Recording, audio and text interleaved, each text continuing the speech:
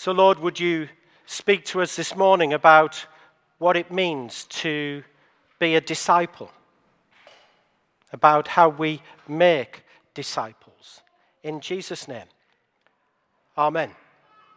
So we're going to think about what it means to make disciples. And so to help us all understand what that might mean, I thought we'd all start with a very kind of simple question. What's a disciple? What is a disciple? You know, if I was to have this conversation with you over a cup of tea or a coffee, and I was to say to you, what's a disciple? I wonder what you might respond by saying to me. What's a disciple? Any ideas? Go on. A follower, a person who follows you. Yeah, that's a really, really good answer. And it's actually the words that Jesus said most often when he called people to him.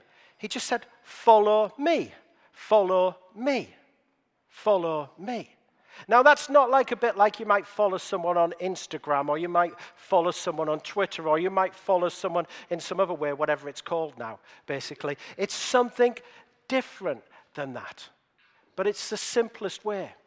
And actually, it was someone who followed closely behind. That was what someone did. They're quite literally a follower of someone in those days when Jesus said, follow me.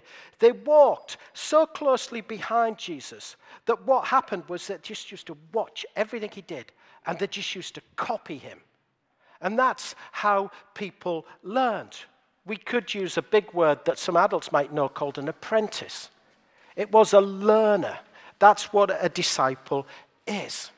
And so when Jesus called those disciples that we heard in our first reading, Peter and Andrew, James and John, and he said, follow me, he was saying to them, walk behind me. Walk behind me, learn from me, because I believe you can be like me. My favorite idea of what it means to be a disciple is to become the person Jesus would if he were you. Just imagine that for a minute. And Jesus was living in your skin. And how he would live. That's what it means to be a disciple.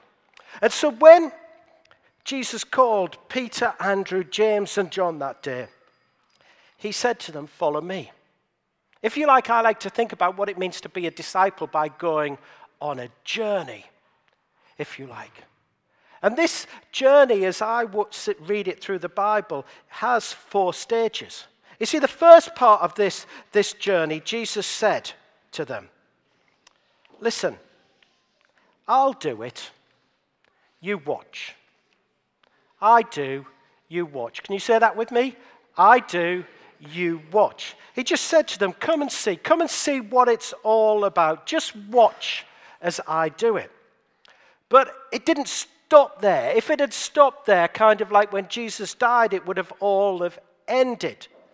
There was another stage where he said to Peter and Andrew, James and John, you know, being a disciple, following me, it's not just about I do and you watch. It's also about I do, and I'm going to let you help me.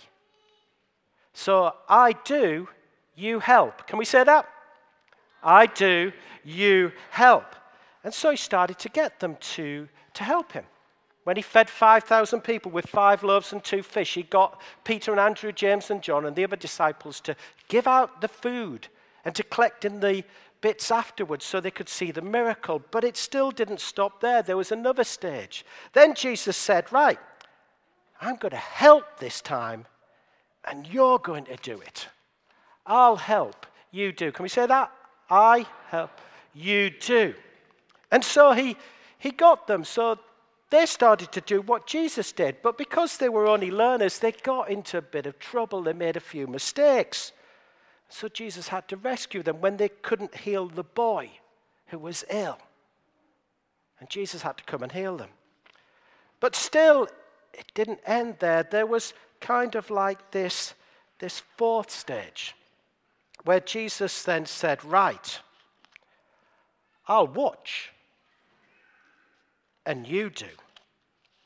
I'll watch, and you do. I watch, you do. And so He just watched, and he sent Peter and Andrew, James and John out in twos, and they just did what Jesus did. They just did miracles. They just did healings. They told people about Jesus. They baptized new disciples. And so I wonder who can remember those 4 stages. Jesus said, I do, you watch. Then he said, I do, you help. Then he said, I help, you do. And then he said, I watch, you do. So anyone want to help me? Anyone want to help me? Do you want to come and help me? Right, let's have a look then. Let's see what we can do. Right. Okay then. I'm going to have to put my thing like that. Because I fell over, about 6 weeks ago. And I've got a really bad knee. So much so that I can't kneel on it now because it hurts, basically. Right. What did I do first? Can you remember? I folded the corner like that. There we go. Yeah, let's see. What do we do next? Do you want to do it? There we go.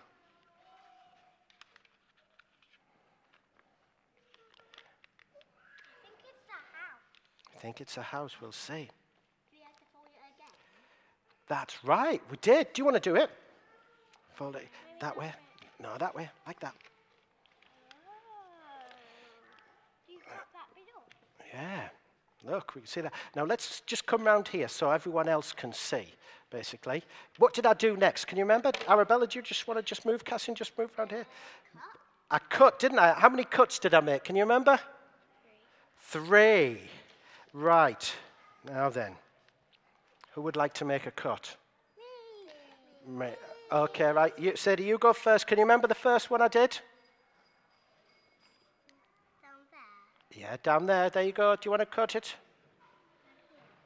Just a little bit over there. A bit more that way. A bit way towards me. Just there. There we go. And go and cut it. Keep cutting, keep cutting, keep cutting, keep cutting, keep cutting. That's brilliant. Right. Did I make another cut? Yeah. Right. Where did I do it? Okay, Cassie, come round here. And you can cut. Right. And there. Where did I cut it? Can you remember? About there, I think. Whoops. Keep going. There we go. Keep going.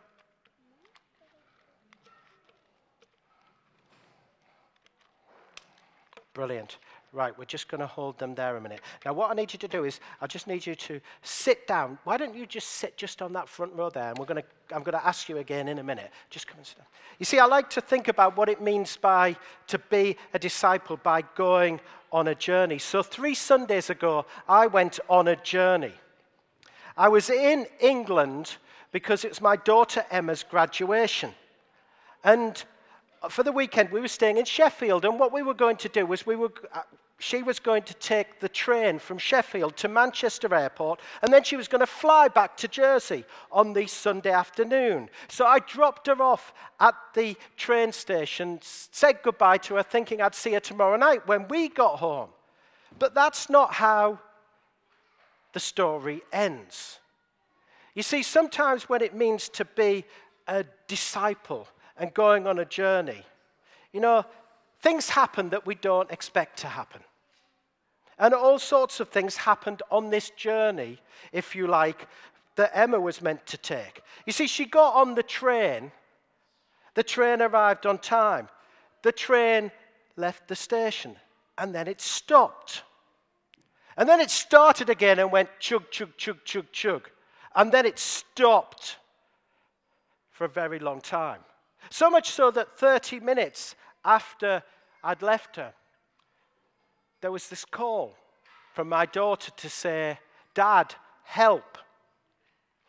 Help. The train has stopped. And I've worked out already that they've told me that the train is not going to arrive at the airport before my flight is going to leave. What am I going to do?" So I did what every good dad would do. I told her to get a taxi. No, I didn't. I went and picked her up from the train station. And I said, "Listen, I know how to get from Sheffield to Manchester Airport. We've got a sat-nav, we'll be fine. We've got enough time. And so we set off in the car. And then the first problem started after about 5 minutes. I realized the sat-nav wasn't taking me the route I was expecting to take. And somehow we took the wrong turn, and we ended up getting lost.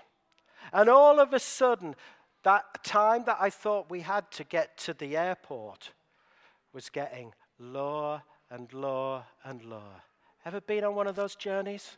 And the stress levels were rising. And sometimes that's like being a disciple, learning from Jesus and following him. Sometimes we get lost. We just don't know what he's asking us to do. Or we don't know which direction to take, and we get confused. But then we found our way again, and then the next problem arose. We got stuck.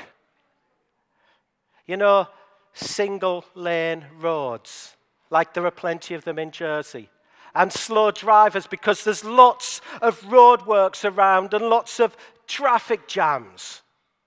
And you know, you're looking at the sat-nav, and all it's got ahead is this big lot of red. You know what the big lot of red means, don't you? The traffic jam's going on for a long way. And all of a sudden, that time that we were supposed to have, I was looking at when it was saying we were going to arrive, and I was looking at when her gate was due to close, and all of a sudden, there was not much time between. And sometimes, you know, when it comes to following Jesus, we just get stuck. We don't seem to move forward. We always seem to fail at the same thing, or we don't seem to be growing, and it's just so frustrating. So then the stress was getting really good, really bad. And I said to Emma, I don't think we're going to make it. So I then did what every man would do. I took matters into my own hand and thought I knew best. And you know, if you go out of here, and if you just go down the road, LaRue there, and turn left, and go down that road, and the road turns into a track. You know, we ended up on one of them, in the middle of nowhere. You see, sometimes when it comes to following Jesus, you know, what I've learned about it is this, as we heard in our second Bible reading. You know, we're not the driver of the car when it comes to following Jesus. You know,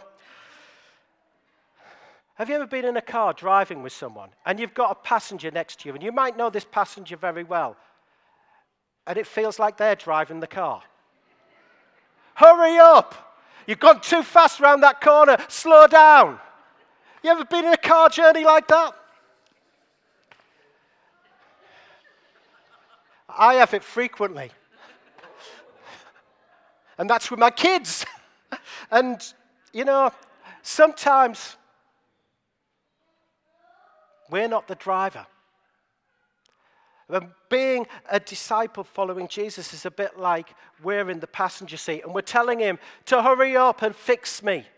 Or we're telling him, don't take me down that route because I don't want to learn in that way, or I don't want to change in that way. And what that Bible reading was telling us was that actually, it was telling us this, that actually the I way to live is not the best way to live. You see, some of us think that the I way to live is the best way to live, that I can just sort it out myself and I'll be fine. But actually what Jesus was saying was that there was a different way to live. It was the cross-shaped way to live. You see, if we got out the car and we started walking, and if you saw someone in Jesus' day walk with this, it meant only one thing, as we heard from Jasmine reading. It meant that you would suffer. And strangely, what Jesus said was that he said the best way to live is not that way. It's this way. And we think about that and we think, hold on. Saying no to I, no to my way, and yes to Jesus' way. How can that possibly be the best way to live? Well, he summed it up because he said, actually, when you start to live my way, what happens is this. Anyone good at spelling? Who can tell me what this word says here? Let's have a look. Life. That's right. Life. You see, Jesus said that's the best way to live. Should we just move around just so that they can see it and we can probably zoom in? You see, Jesus actually said that it's not about the I way to live, it's about the cross way to live. And when you start to live as Jesus wants us to live and all that that's involved, we actually really discover what life is all about. You know, 38 years ago, that's a long time ago, Jesus said to me, like he said to Peter and Andrew, James and John, follow me. And at times, have I felt like I've got lost? Yeah? Have I felt like I've got frustrated? Definitely. Have I felt like I've tried to do it my way rather than Jesus' way? Definitely. But would I change that decision? Never. Because I've lived the life that he wanted. And actually, it's the best life that he wants us to live.